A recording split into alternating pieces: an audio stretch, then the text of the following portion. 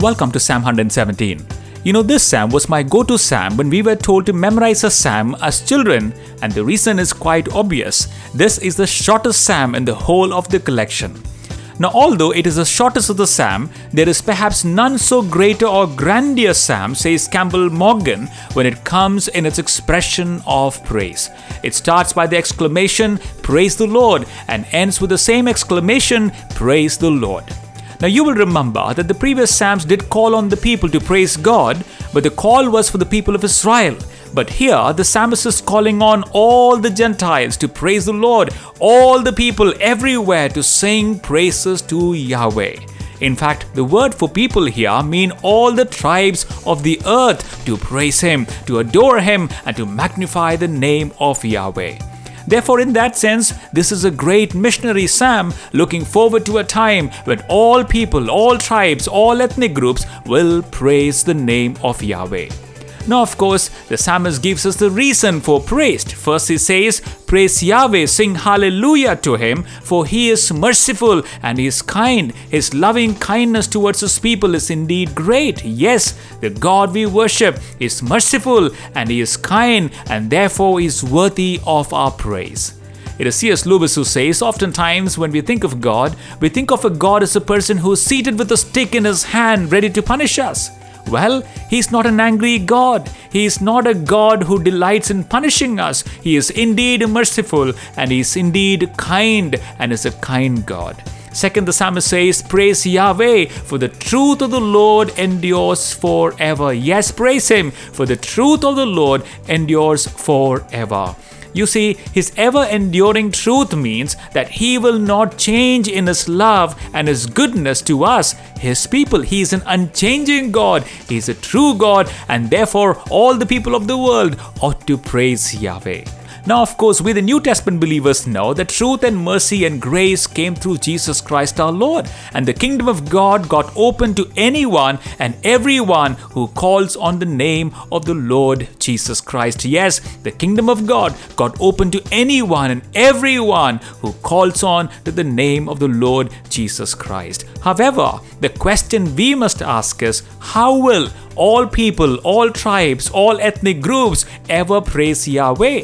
How could they praise Him unless they know Him? How could those who do not know of God's mercy and love and His truth praise Him unless they are aware of Him? And the answer lies in each one of us. Unless each one of us become heralds of the good news, become proclaimers of the gospel, there is no way people of the world will come to know about this Savior. Unless we proclaim the Lord who is love and mercy and truth, unless we live out His character in and through us, the body of Christ, and each one of us, how will others know Him so that they may also praise Him for who He is?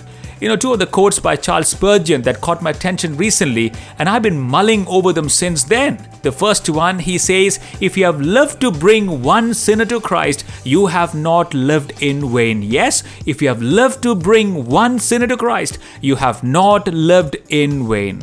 The second quote, he says, "I wonder how many Christian people could have their biographies condensed into one line." What is that line? "He lived to make Christ known." If only our biographies could be condensed into this one line. He lived to make Christ known. Let me ask this question one more time. How could those that does not know Christ know Him unless we, the people of God, placed in our own respective countries and demographies, shine for the light of Jesus all around us? Here is a song that I hum often and so beautifully captures what we've been looking at today. It says, "Let the beauty of Jesus be seen in me, all His wonderful passion and purity. O Thou Spirit divine, all my nature refine, till the beauty of Jesus be seen in me.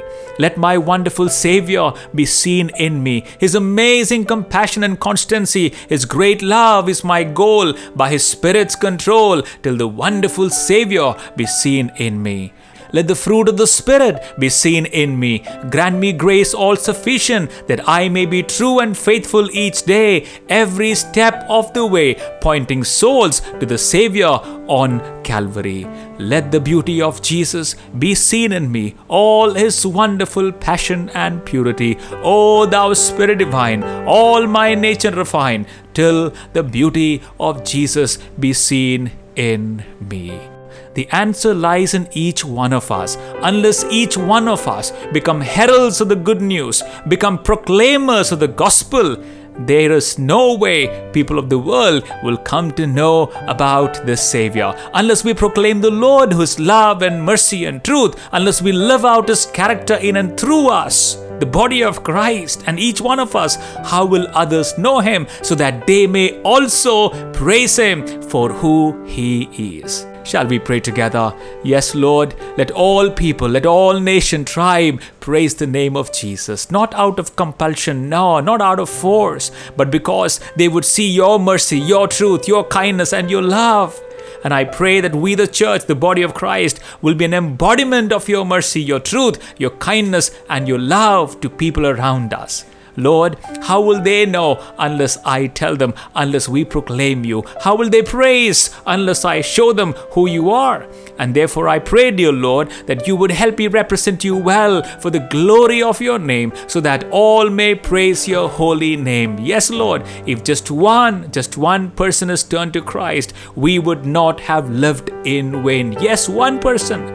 If one person would have turned to Christ, my life would not have been lived in vain. And this I ask in Jesus' name. Amen.